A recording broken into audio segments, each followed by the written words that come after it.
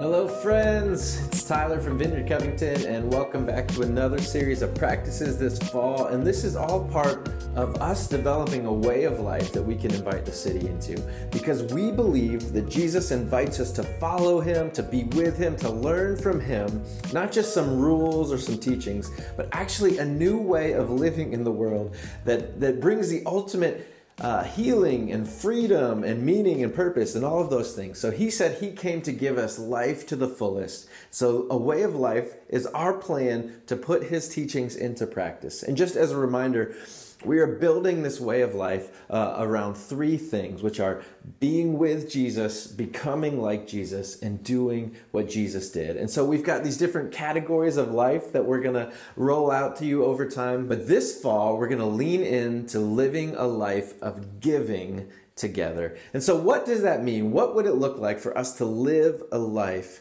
of giving? You see, this comes down all the way to our worldview for how we see things, how we understand who we are and why we exist in the world. What kind of story are we living in? Are we living in a story that is just all about ourselves, trying to get ahead, trying to accumulate the good things in life for us and live a happy, comfortable, safe life? Or are we a part of a bigger picture? Are we a part of a story that is redeeming and setting all things right, inviting everyone to be a part of this redemption plan for the whole world? You see, we believe that God is a generous God, that he created everything that we know and he created it to be good out of his overflowing love. So everything that we do is a response to his goodness, his initiative in our lives. The story that we believe we are a part of is one where God is creating a new family and he's inviting everybody to be a part of it. And he blesses this family to do good for others. We are blessed to be a blessing. Everything that we have is a gift. That is what this series is going to be all about. As Jesus said, freely you have received, and freely give.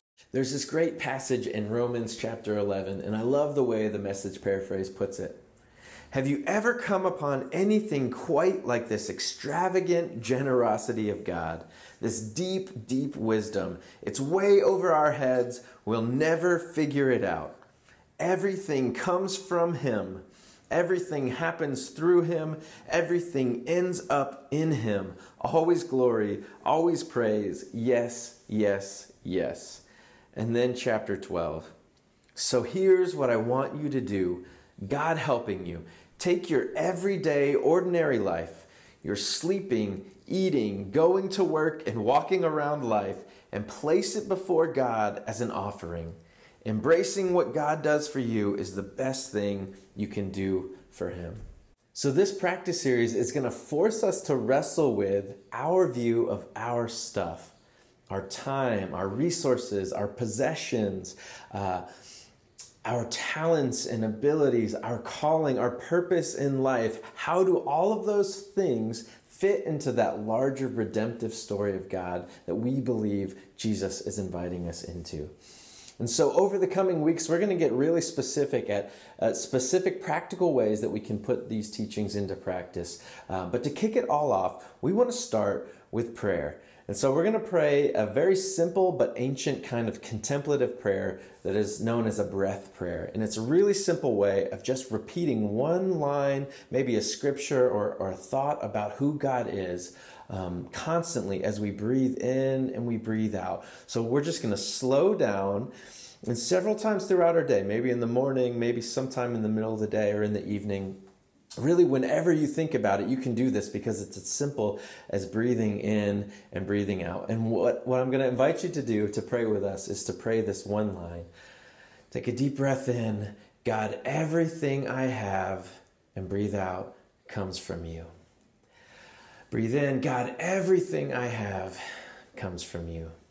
God, everything I have comes from you. What if we as a community, as a family on mission, began to soak ourselves in this prayer and this idea that everything that we have is a gift that comes from God?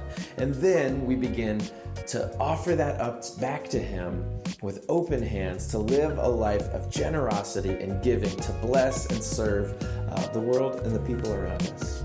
Would you pray that with me this week? God, everything I have is a gift from you. Thanks for joining us, and we'll see you next week.